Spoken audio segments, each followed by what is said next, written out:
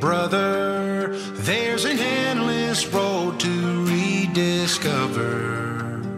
Hey, sister, know the water's sweet, but blood is thicker. Oh, with the sky. Welcome to the Reformed Brotherhood. Brothers don't shake hands. Brothers gotta hug. I'm Tony. And I'm Jesse. Brother? I'm gonna have a brother? I've always dreamed about having a brother. If you'd like to join our Brotherhood, you can join our Facebook group.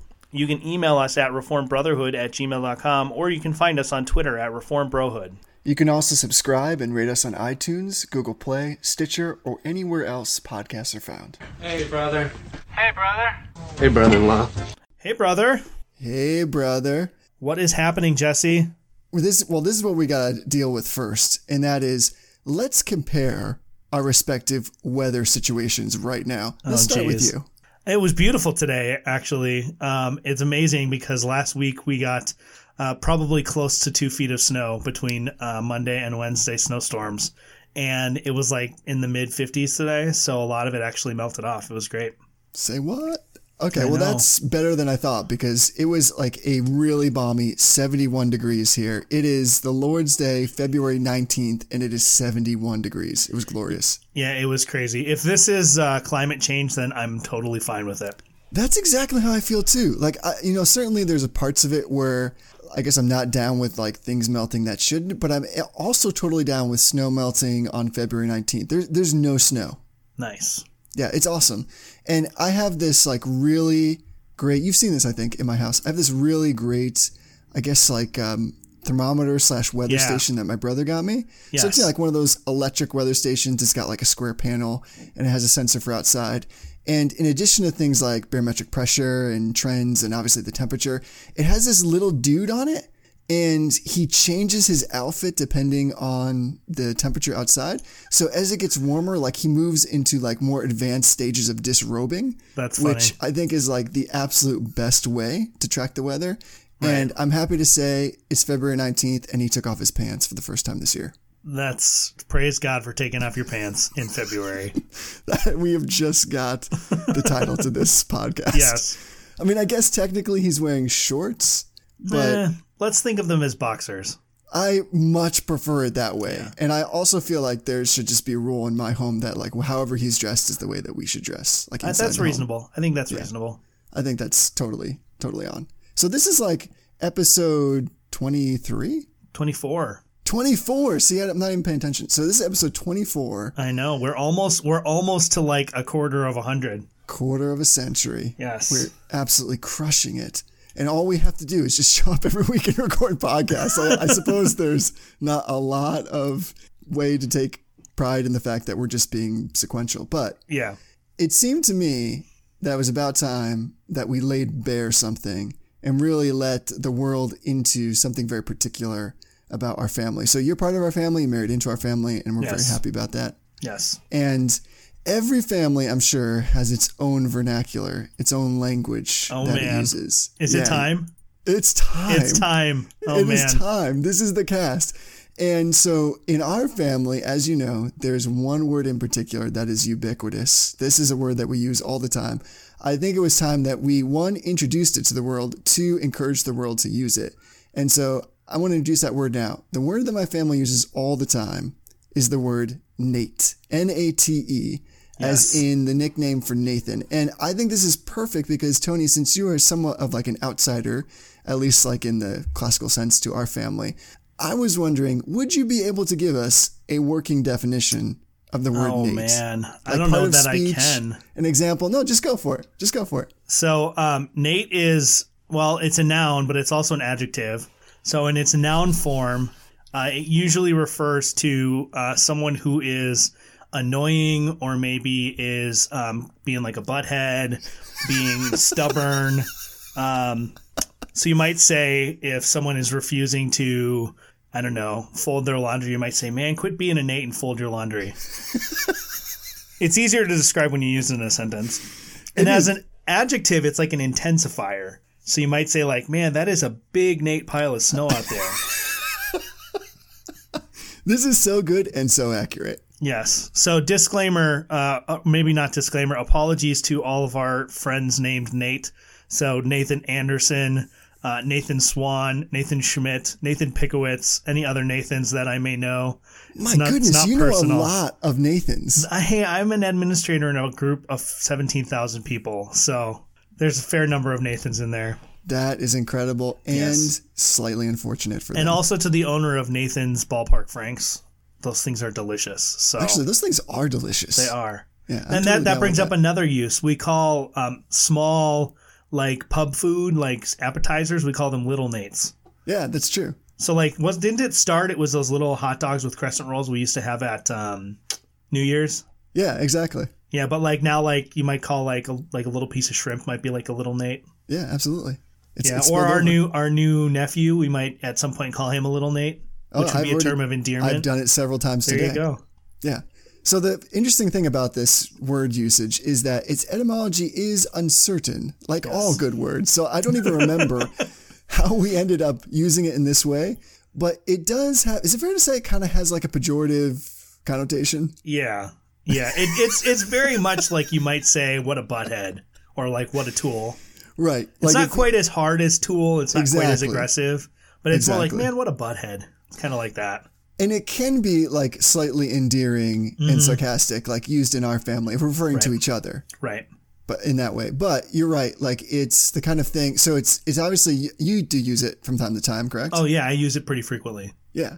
So I use it all the time. My wife uses it. In fact, again, we were like in the car the other day and she was driving. I was in the passenger seat. Somebody cut her off and she was literally like, what is this Nate doing? So it's like the perfect. So first of all, I want people to use this word because you're right. It does describe in kind of a pejorative sense somebody who's doing like something silly or foolish, but it can also describe like, I would say like the actions of somebody who exhibits that behavior. So for instance, our family was together for Christmas. Right. And I, from time to time like to channel, John Owen. So like my understanding of John Owen was one of the things he liked to do was wear some like bright red boots, which I think are I've never heard that, but that's pretty awesome. And so I like to channel him by wearing like colorful khakis because that just seems like it's a good fit for me. Your red pants, man. Horrible pun. So we were at home at Christmas, and I walk out wearing these bright green pants for like a church service, and my brother just looks at me and is like, "Stop being a Nate. Yeah, exactly. Why are you wearing those pants? Stop being a Nate." So we use this all the time. And so I was actually thinking the other day, in the context of this word, I wanted to have a discussion with you about Nates of the Bible. Nates of the Bible. Who are, in your mind, some of the Nates of the Bible and why? Oh, man. Nates of the Bible. We're talking about Nates as in like the characteristic, not the actual name. Because there's obviously Nathan the prophet. I'm really sorry if your name is Nathan. That statement should just stand by itself. Really sorry. I'm doubly sorry, though, if you go by Nate. Because the thing is, and I do know some Nates, and then I know some Nates. But the Nates who are fantastic people, I do have this like weird aversion. Seriously, if I'm like meeting people like through acquaintance, especially in business, and they introduce themselves as Nate, like there's a little bit of something within me that bristles. I don't know why. You're like, can I call you Nathan? And then maybe when we're a little bit closer, I'll explain why. Yeah. After you've already signed for this loan or whatever, I'll explain to you why I insist on calling you by your full name. Exactly. I feel like nobody who would go by Nate. I don't know. It's such a weird thing. So you could be like, excuse me, sir, as an official of the bank, I need to call you by your full legal first name. So I'll have to go with Nate. Yeah. Usually I try to go by full names. Like I suppose it's odd if somebody's like, you can call me Nate. And I'm like, that's okay. I'm just going to call you Nathan. Yeah. Thanks, but no thanks. Nates of the Bible. It did get me thinking, like, who are some Nates of the Bible? Those that kind of exhibit the tendencies and the behavior that kind of encapsulate that name. You got anybody that comes like top of mind when I say that? Well, the last time we did a random episode, I would say we talked about Balaam, and Balaam was definitely a Nate in the Bible. For sure. So whatever was going on in that situation, Balaam was definitely being a Nate. Lot, I think, was probably a bit of a Nate. Oh, interesting. So, because of like his failure to like conceive of what was actually going on, and Well, a couple of though. Like Abraham's like, which land do you want? And Lot was like, I'll take the good land. And Abraham's like, oh, that's kind of a Nate move. Like, don't be a Nate. Take the he's your uncle. Take the other land. by the But way, then like everything else just kind of like played into his Nateness. oh, that's a good point. By the way, your use of the word Nate, you used it in almost every conceivable way. In just that little piece there, it's brilliant. You make me very proud of the way that you've embraced this word. I try. It's funny. The first time when I came for the wedding, the first time that I met you and Jen and Adam and Patience was at the wedding for Zach. And before I came, Ashley like sat me down and was like, we need to have like a little language training about like all the different words and what they mean. And she like went through all of the big words that the family uses that we, that aren't normal usage words. So It's really proved you well, because I'm very impressed. So I like the answer with Lot, and also you really should do some kind of recording. Like, I don't know if you have this on your own like side podcast project, but you should do something where you just paraphrase, especially biblical narrative passages in that voice that you just did. I like how you're like, Abraham was like, yeah. I don't know. What do you think? Who's a Nate that comes to mind for you? So obviously, like, there's the really low hanging fruit, like Judas, but I feel like that's not even. I can't even. I feel like Nate is not a descriptive enough term for Judas. Exactly. That's exactly where I was going to go. Yeah. But I was thinking of somebody like this week of like Solomon, who like just goes to show you that you can be the smartest person in all of humankind and still be a Nate. Yeah. So because you just jack it up in the end by being tempted away and by not having a strong fidelity to God. So he was standing out for me as one that was just kind of like, just like blew the whole thing in the end. Like, how can you be a Nate when you're that smart? Honestly. I don't know. Maybe it's because he was that smart. Well, that's a whole nother, man. It just blew my mind. I feel like Saul might be the Saul in the Old Testament. Saul might be like the epitome of the Nate, because he's like chilling out, listening to David play the harp, and David's calming him down, and David stops, and he just like freaks out and throws a spear at him. It's kind of a Nate move, I think. Like, it's a big Nate move. I can just picture David like dodging out of the way and being like, "Man, why are you being such a Nate? I came here, I left my father's house, I'm playing this music for you. You try to throw this spear at me." Yeah. Plus, like, you liked the music before, you really were into it. Yeah. Now this time around, you just want to kill me. Right. Yeah. That's a good call. What about? I was thinking as well that Judah, like Jacob's son. Also like a huge Nate. So I was just thinking about this in a weird juxtaposition that's probably as much different as our two weather environments right now. In that, so you have Judah, who's like, all the brothers are conspiring against Joseph. And Reuben's like, let's just throw him in a hole. Everybody's like, let's kill him. Reuben's like, let's take the edge off of that just a little bit and just throw him in a hole that he can't get out of. Yeah. Which clearly the implications are the same. Then I love how Judah's like, guys, there's no profit in murder, so why don't we just sell him into slavery? Yeah, I feel like that narrative could be changed to be called Jacob and his 12 sons Nate. Because all of the, I mean, we don't hear a lot about what the other sons are doing, but like, That's there's true. not any of the sons in this situation that are not being huge Nates. That's true. Because like Joseph comes in and he's like, "Hey guys, I had this dream where you guys were all bowing down and serving me. I don't understand why you hate me so much." Like, that's kind of a Nate. That's a Nate thing to do. That's true. So I guess it's clear that you can, just like in our own lives, we can be Nates at a particular point in life and kind of come out of that, or we can exhibit Nate-ish behavior, if you will, and still God can redeem us and use that, because God uses Nates. There's no doubt about it. It's true. He does. He'd have to, because everybody's a Nate at some Because point. everybody's a Nate. So That's like R.C. Sproul's next book. He had Everybody's a Theologian. And he's going to follow it up with Everybody's a Nate.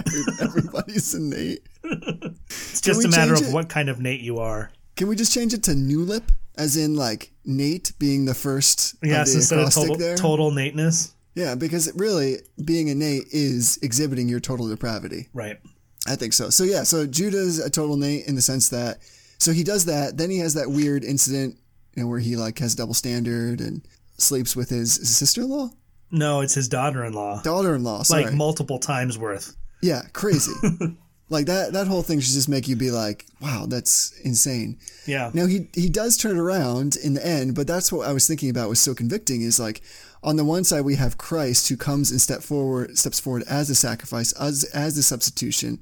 But it takes Judah like a long time to get there because by the end of that narrative, he's before Joseph. And now, because of the whole setup about Joseph kind of framing Benjamin, he's willing to say finally, I will come in his stead and take the punishment, be the sacrifice. But up until that point, like he's a giant Nate. He is. Like a horrible example.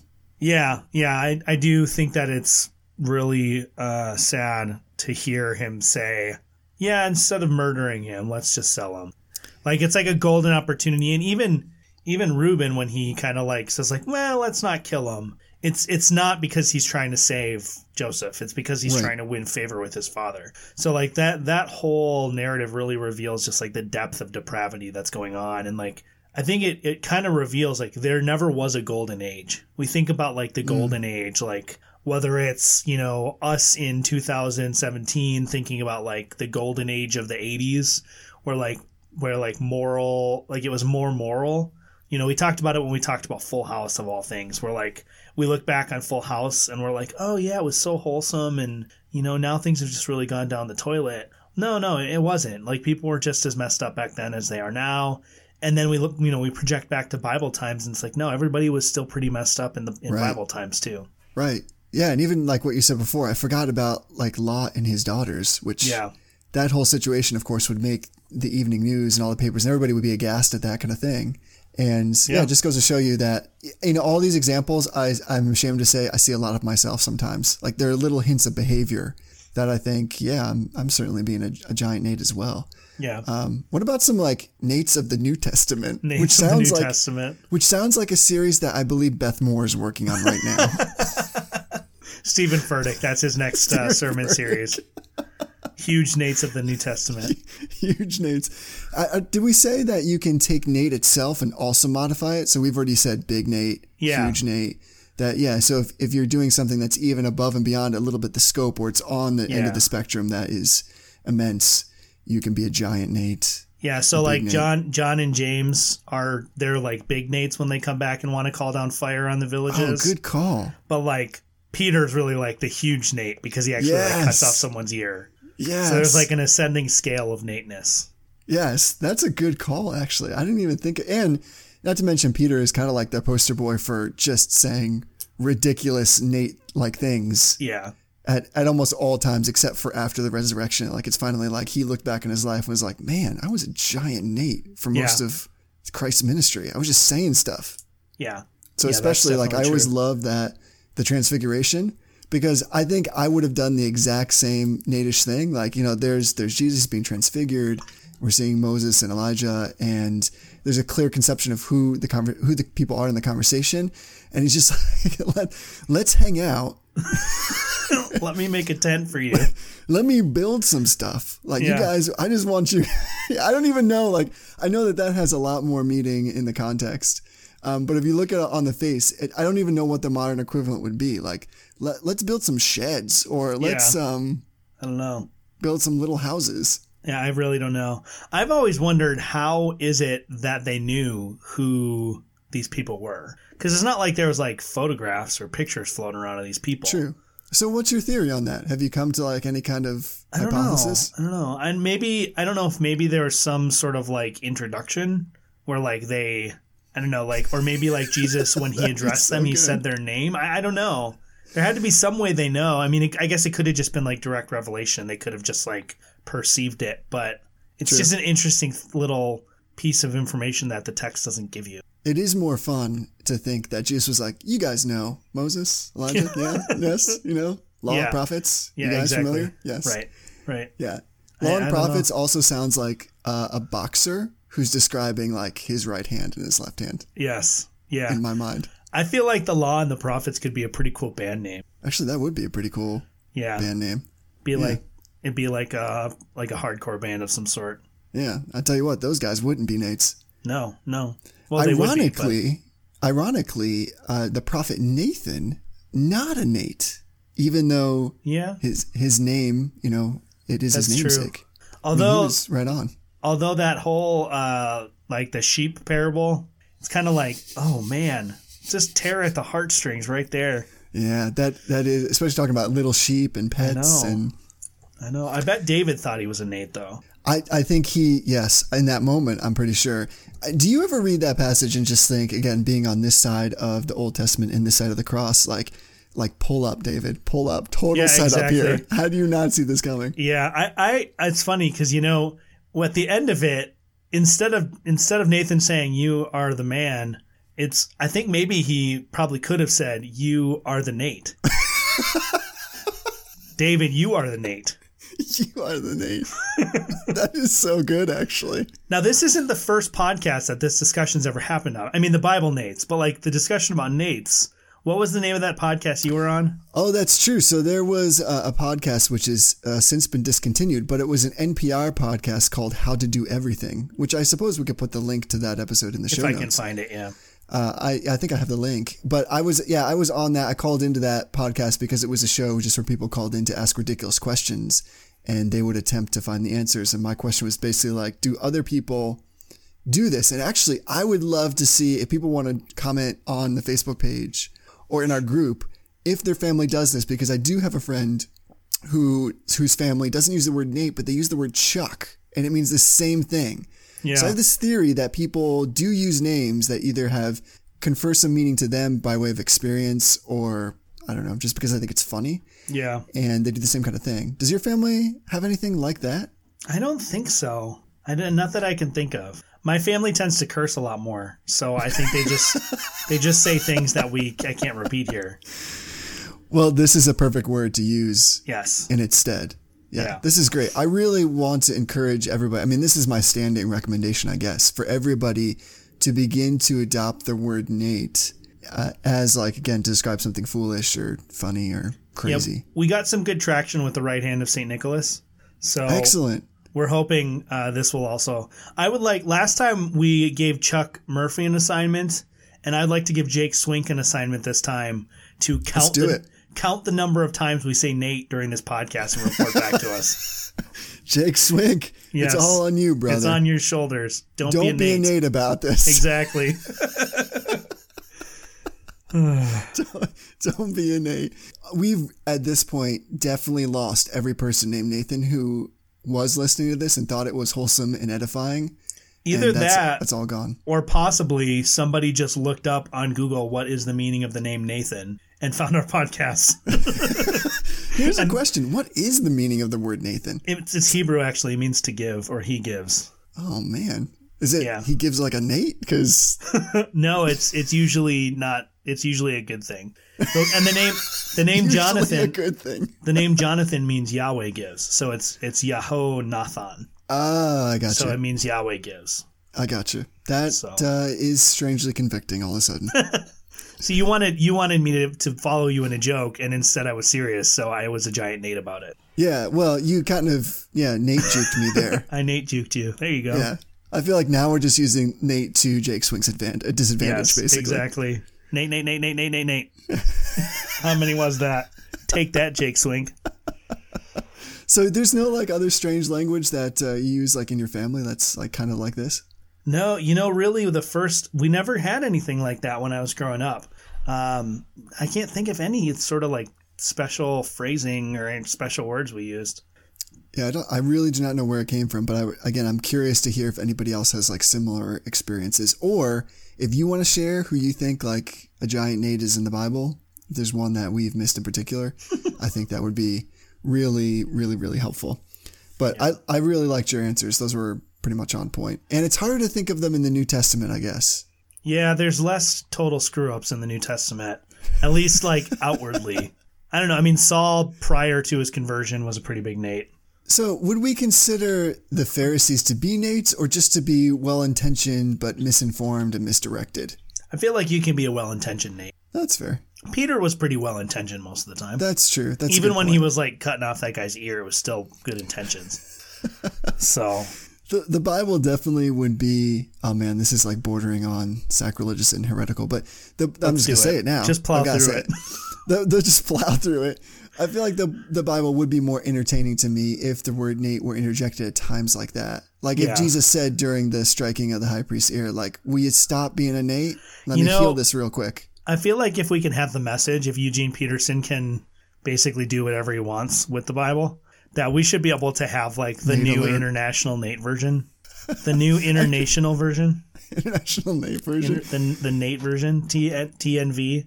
Actually, you bringing that up, since we're just destroying Nate tonight, you bringing that up was the other part of this question I wanted to ask you is, so if we cover some of the Nates of the Bible, who are like modern Nates in like the theological realm that we ought to watch out for? Tread lightly. William Lane Craig is a fair pretty enough. big theological Nate. I actually am writing like a series of like in-depth articles trying to like take apart his theology a little bit. So give us like, what is it about him in particular that you think kind of fits that description? Like just a summary. William Lane Craig, generally speaking, begins his theology from a philosophical standpoint. So he tends to utilize, at least in my reading, he utilizes natural revelation and he treats it like special revelation. So he kind of uses philosophical proofs to try to get you to places that really only special revelation through the scriptures can get you. So that's a problem. And he's departed from the church's teachings in a lot of really like significant ways. In terms of kind of the nature of the Trinity and the nature of the incarnation. And he's done that because of philosophical presuppositions he has that don't match the presuppositions that the church has had. So he ends up with some kind of weird, janky things. He actually calls his Christology Neo-Apollinarianism, which Wow. That's a pretty big Nate move there to name your system mouthful. after an arch heretic. So that's one. What do you think? First, I want to say arch heretic is like the best word I've heard all day. Yeah. Like it sounds like a comic book Yes. person. Yeah. That's awesome. Like, So I like what to about think- you? So I'm going to go just low hanging fruit on this one, but because he is so dangerous and it is the quintessential Joel Osteen, just Yes. because even recently I've interacted with several people who would identify themselves self-proclaimed Christians and they really love his ministry, like really love his ministry and buy in and listen to what he says. Yeah. And they I guess build a lot of what their faith is based on what he is proclaiming. And it's just so dangerous. It is. He's a huge Nate. He has really great teeth, though. He has miraculous teeth. Like I know. I don't know what he does to them. He has They're a lot of real, money. right? I don't know. It wouldn't surprise me if they're not. He has a lot of money, so They almost look like porcelain, yeah, maybe. which again makes him like a comic book.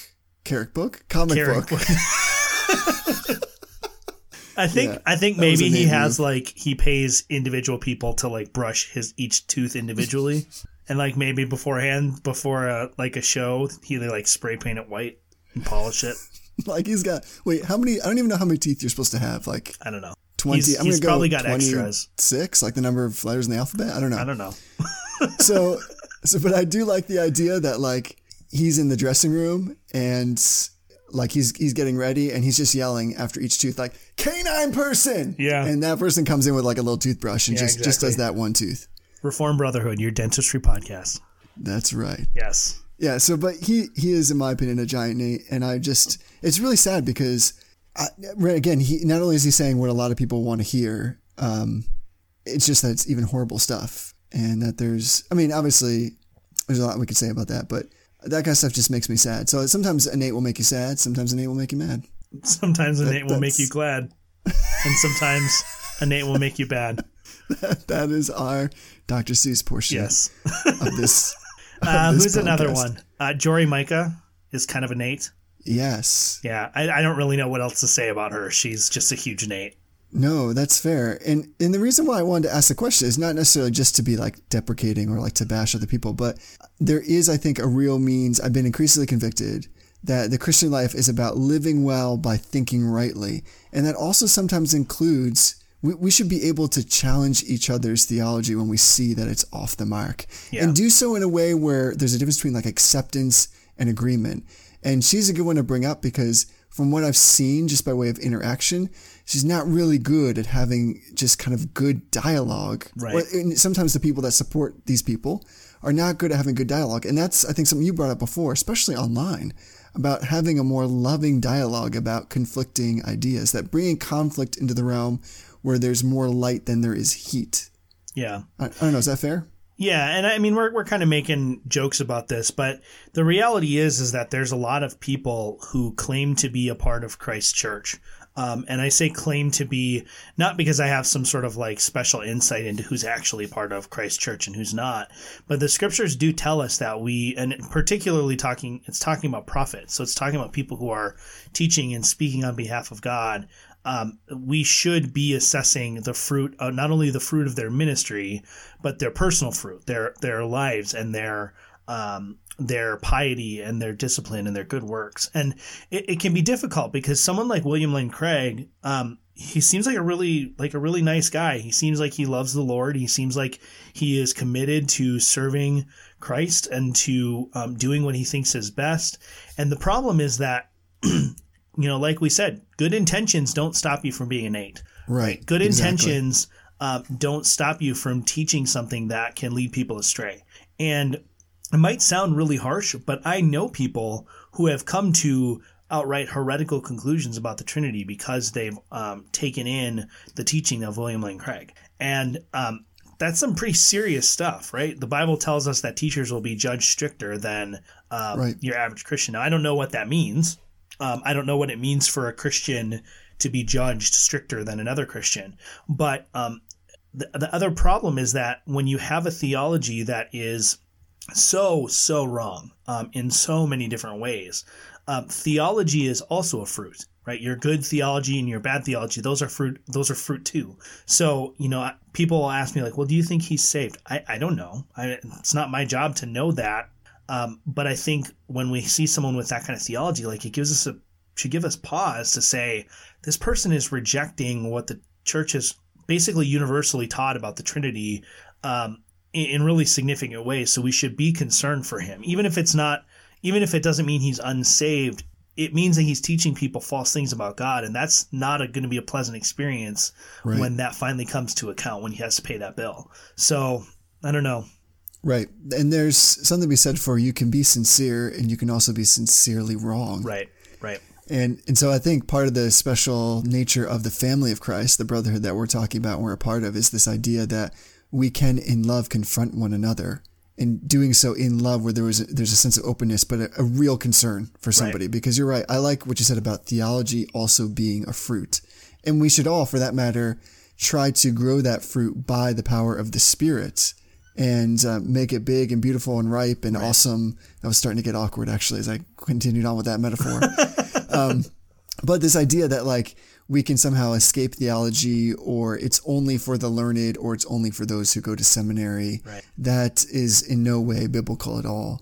So, getting back to, I guess, going full circle to R.C. Sproul's Everyone's a Theologian, the title is in some ways trite, but it's no less true. Right. That's something that we should all really consider. So, I mean, what can we do to kind of grow good fruit in that area? Like if you had to tell somebody, let's say where people are listening and some people have a turn of mind where they think they love theology. Like they love to study it. They love the nuances of it. They love the technicality of it. But let's say for the average person that's kind of like, like I'm not really into it, or at least in the way that I understand it. What would you recommend to them to help them grow that fruit? Yeah, well, I mean, I think one of the things that's really lacking in the modern church is a real focus on kind of the classic theology of the church. So I was having a conversation with someone the other day, and I was talking about how it's really interesting that when you understand that the Nicene Creed is really just a commentary on Scripture, it's just a summary of what the Scriptures teach about the persons of the Trinity, that you see that on the surface of the text. You see that on the surface of the Scriptures. And I'm certainly not saying that we take this creed, which came hundreds of years after the Bible was written, and we use it as our lens. But when we understand that the church, this is how the church has understood the Scripture, and we should recognize that the Holy Spirit has been moving in the church since Pentecost, it really can kind of open your eyes to the Scriptures, and it makes the Scriptures a lot easier to read when you let the church that has been reflecting on this for 2,000 years before we were born, you let the church help you understand that. You have to be discerning, because there are parts of the church that are wrong about things. But I would say really familiarizing yourself with the main the main theological documents of the church. So the Apostles' Creed, the Nicene Creed, the Athanasian Creed. And then, I would say move on to Chalcedonian definition. And then once we get out of the patristic era, start to familiarize yourself with things like the Westminster Shorter Catechism. And then once you've kind of familiarized with that, move on to understanding the longer catechism and the confessions. And the reason for that is that, we don't have to reinvent the wheel. I think a lot of people, especially people who really love theology, they're kind of ambitious to make their mark. And so they start to come up with sort of like new theology. They want to somehow come up with some kind of insight that no one else has. But usually what we call that insight, when you have an insight that nobody else has ever had, we usually call that heresy. Because it, frankly, like, right on. The church has been reflecting on this, and the Holy Spirit has been moving the church for 2,000 years. The chances that we're going to come up with something radically new is pretty slim. And so what the task, I think, for me, my task as a person who's doing theology is not so much to try to like reinvent the wheel, but to take what's going on in our world and bring what the church has been reflecting on for the last 2,000 years, bring that to bear in our world. How do I explain to a group of people who are postmoderns who don't believe that there's such thing as absolute realities? How do I explain to them that the doctrine of the Trinity is built on this concept of an absolute reality that we call a nature? Right. They reject that very premise. So how do I explain that, and how do I build that teaching in a way that connects with them, that uses their language but doesn't really change the substance, forgive the theological pun there, doesn't change the substance of the teaching. So I think that that's really important, is to familiarize yourself with what the church has said about, really important things over the course of the life of the church. And you'll be surprised what you find, right? You'll find that things like sola fide, things that we say are central, that they're not quite as alien to the early church as some Roman Catholic and Eastern Orthodox commentators want to try to make us think they are. It's not quite legitimate to say that sola fide as it was formulated in the Reformation was strictly present, but it's also not as foreign as you want to, as people want to make it seem sometimes. That's a great suggestion. I like that a lot. And I think, unfortunately, that the confessions or the catechisms get pigeonholed to certain denominations just because certain denominations have adopted them a little bit more strictly. But that's a wonderful resource. And we're not saying, as you said, that you would replace, for instance, the scripture itself with those documents. Right. But I have found them to be such a great resource, like such worthwhile to be spent time in as part of your devotional life, in combination, of course, with the scriptures themselves, because I've found that they're distilling big concepts into bite-sized pieces for you to, one, help process, and two, help remember, so that when you're having a conversation with somebody that is of immense value, especially a non-believer, and you're trying to explain to them what the Christian life is about, or what is the purpose of man, for instance, you've already kind of processed these things, because otherwise you may think you're well equipped to be able to go out and have that conversation. But if you're like me, somebody asks you something and you think in that moment, I don't have a good way to kind of distill this down. Like, I could ramble on for like 5 or 10 minutes. Right. And hopefully the Spirit will use that in His empowerment to have an effect on that person. But how much better to be equipped by the Spirit, relying on the church fathers in particular, those who are really, really smart, for lack of a better way of saying it, and have wrestled through these things and have spent time using the scriptures and summarizing them. I like how you said that it was summary and not some kind of like extra biblical commentary. Yeah. And I think too, what's really, two things. As I've studied the confessions and the creeds, it's driven me back to scripture. Amen. So it's not usually the case that a person who really invests themselves in understanding the confessional documents of the Reformed tradition or the Lutheran tradition or whatever tradition it is, it's not usually the case that draws them away from Scripture. I suppose that it's a possibility that someone may kind of turn that confession into a standard that is above or replaces Scripture, but it shouldn't, because those standards themselves all say that Scripture is superior to them. But secondly, right, I think what's really helpful, particularly about like the catechisms, is, you have someone who comes up to you, for example, on the street and says, what does the Bible teach? That's a big question. Huge. And you're not going to have a good answer for it. It's it's basic instructions before leaving Earth. Like, well, I love Burlap the Cashmere too, Wow. but that doesn't really help. That doesn't really help the person that's asking. Like, Did that reference just happen? it did. It did. But like, that's actually not really true. Like, the Bible's not an instruction manual. Right. And it's not just about our lives after. It's not just preparation for heaven. So like, those kinds of trite answers don't work. But if you look into something like the larger catechism of the Reformed tradition in Westminster, it's going to say, well, it teaches what God is. It teaches the persons of the Trinity, the nature of God's decrees, the way he executes his decrees, and what's expected of him. Like, that's a real concise answer. Now, Yeah, you might it's want to beautiful. expand on that. And that doesn't, other than decree, talking about his decrees, it doesn't really have a lot to say about the fact that the Bible teaches us about salvation. It teaches us about fellowship with others. There's more to the Bible than that, but that gives you a starting point. And then on top of that, there's a list of scriptures that you can go to investigate that further. So it's kind of like exactly. a search engine too. Is you type in a question, it gives you an answer, and it says also here's all the scriptures you should read to understand this better. So they're really just great, excellent tools that I think I know I never knew about until I really started studying Calvinism. I didn't really know what the Westminster Confession was. So to have those available, I think is just really a blessing.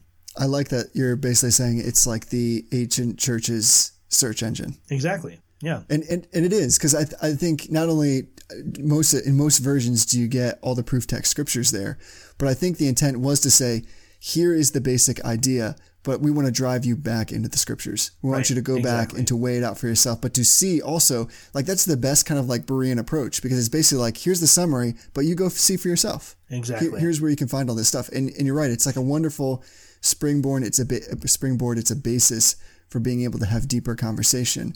And I just think they do definitely get a bum rap among a lot of people. And I understand that they've been abused and they've sometimes been used to build arguments that are in replacement of scripture, but they are just a wonderful resource. Let's say somebody was trying to, or was interested in getting involved or reading a confession or a catechism for the first time. Which one are you going to recommend, Tony? Well, I would point them, if we're talking about like a Reformation era catechism or creed or confession, I would point them to the Westminster Shorter Catechism. That's what I was going to say. The reason for that is the Shorter Catechism was intended to be used by parents to train their children and as sort of an introduction to the Christian. The larger catechism was really more for ministers and people training ministers, and it's a lot more in depth. So they can get wordy. There's a lot more questions, but that's where I would start. And if you never do anything except read through the Westminster Shorter Catechism, just sit down and read it. It's not that long. It'll take you, I don't know, maybe 45 minutes to read through it and really kind of like think about it.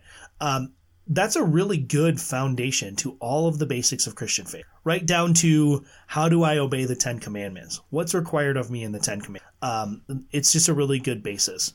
And as far as the sort of more ancient creeds, I think that the Apostles' Creed is great, and I don't want to like downgrade the value of the Apostles' Creed, but it's not really sufficient to define orthodoxy in and of itself.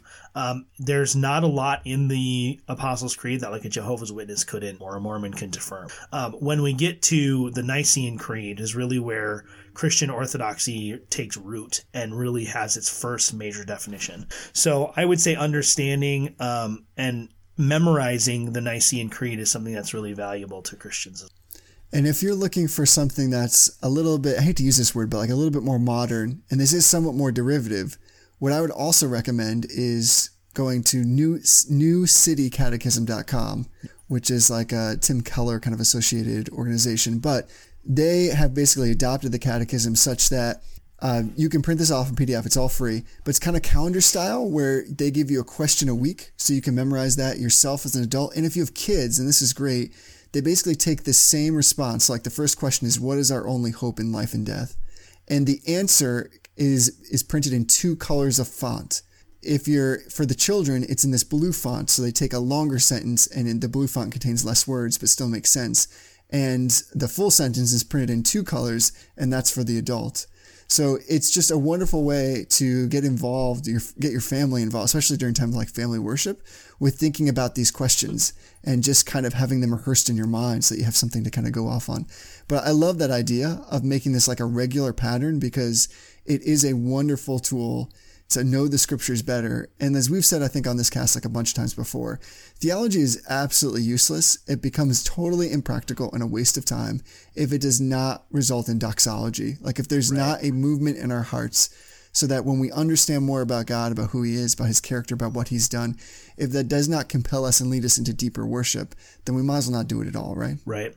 Yeah, and New City Catechism is great too, because it has really good mobile apps that also include kind of longer explanations of the questions, sort of like commentary, and then videos and like prayers that you can pray that tie into the questions.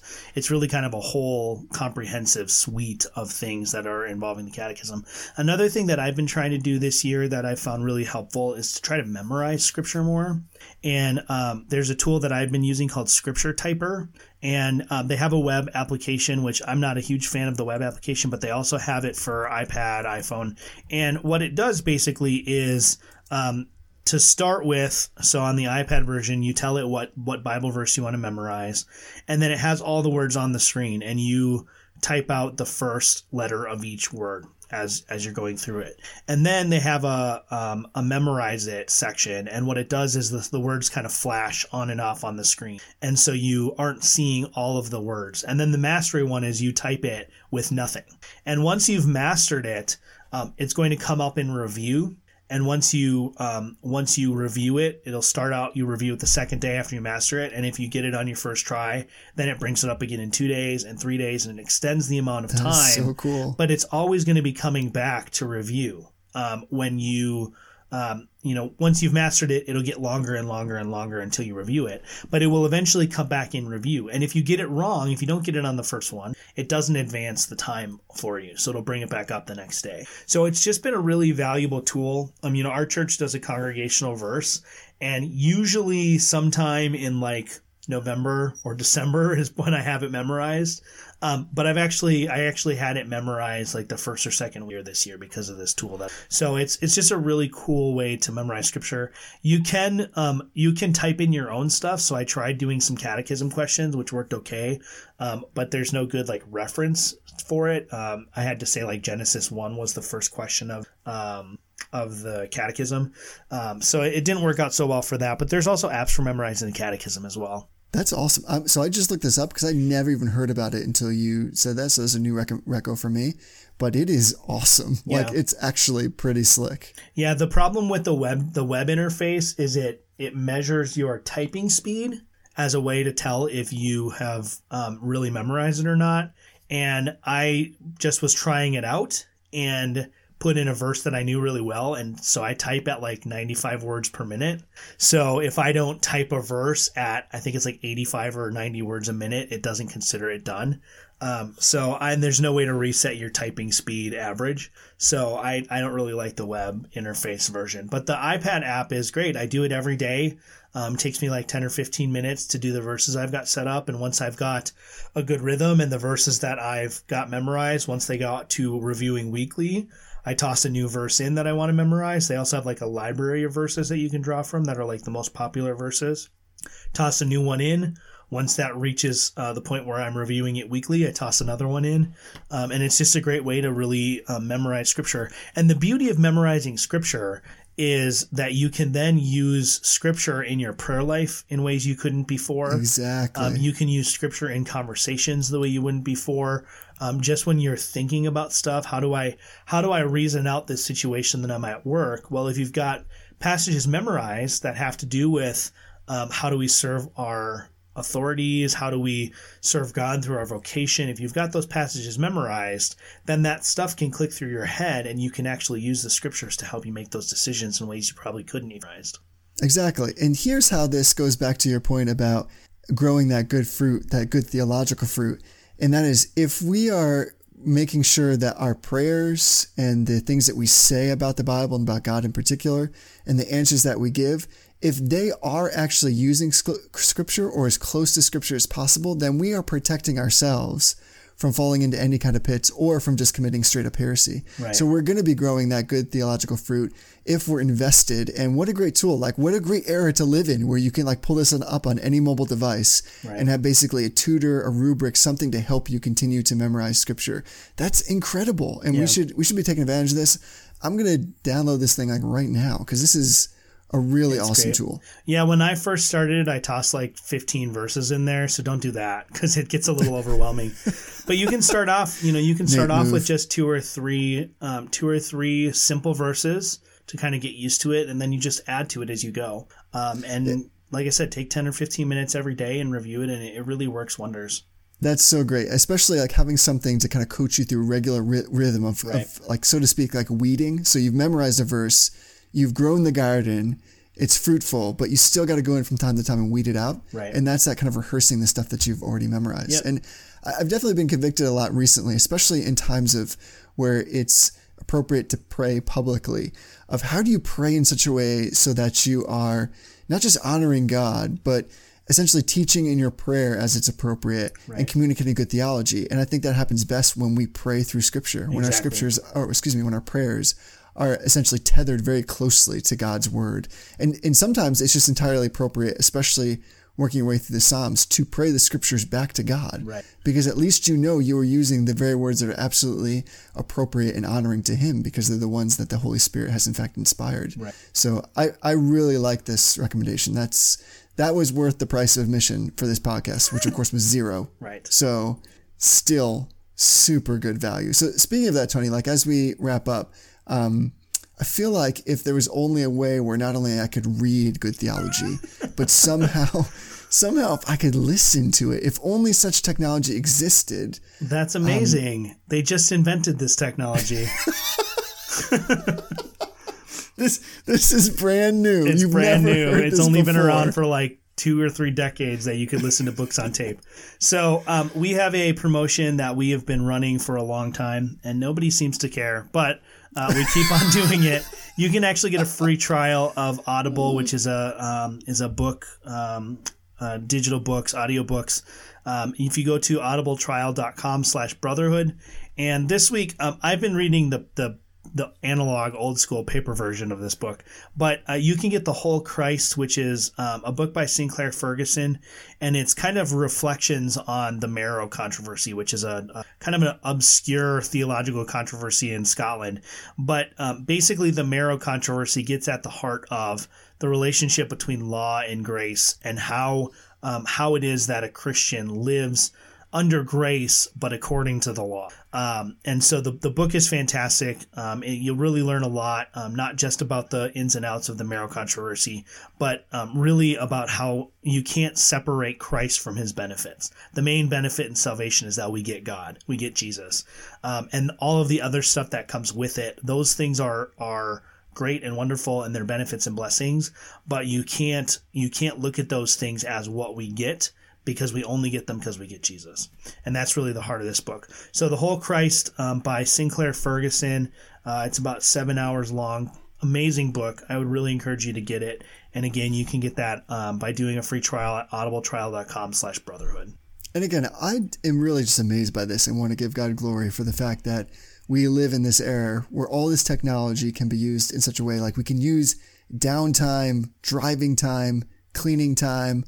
Like when I'm in there scrubbing the tub, actually using my wife is scrubbing the tub and she's a champ.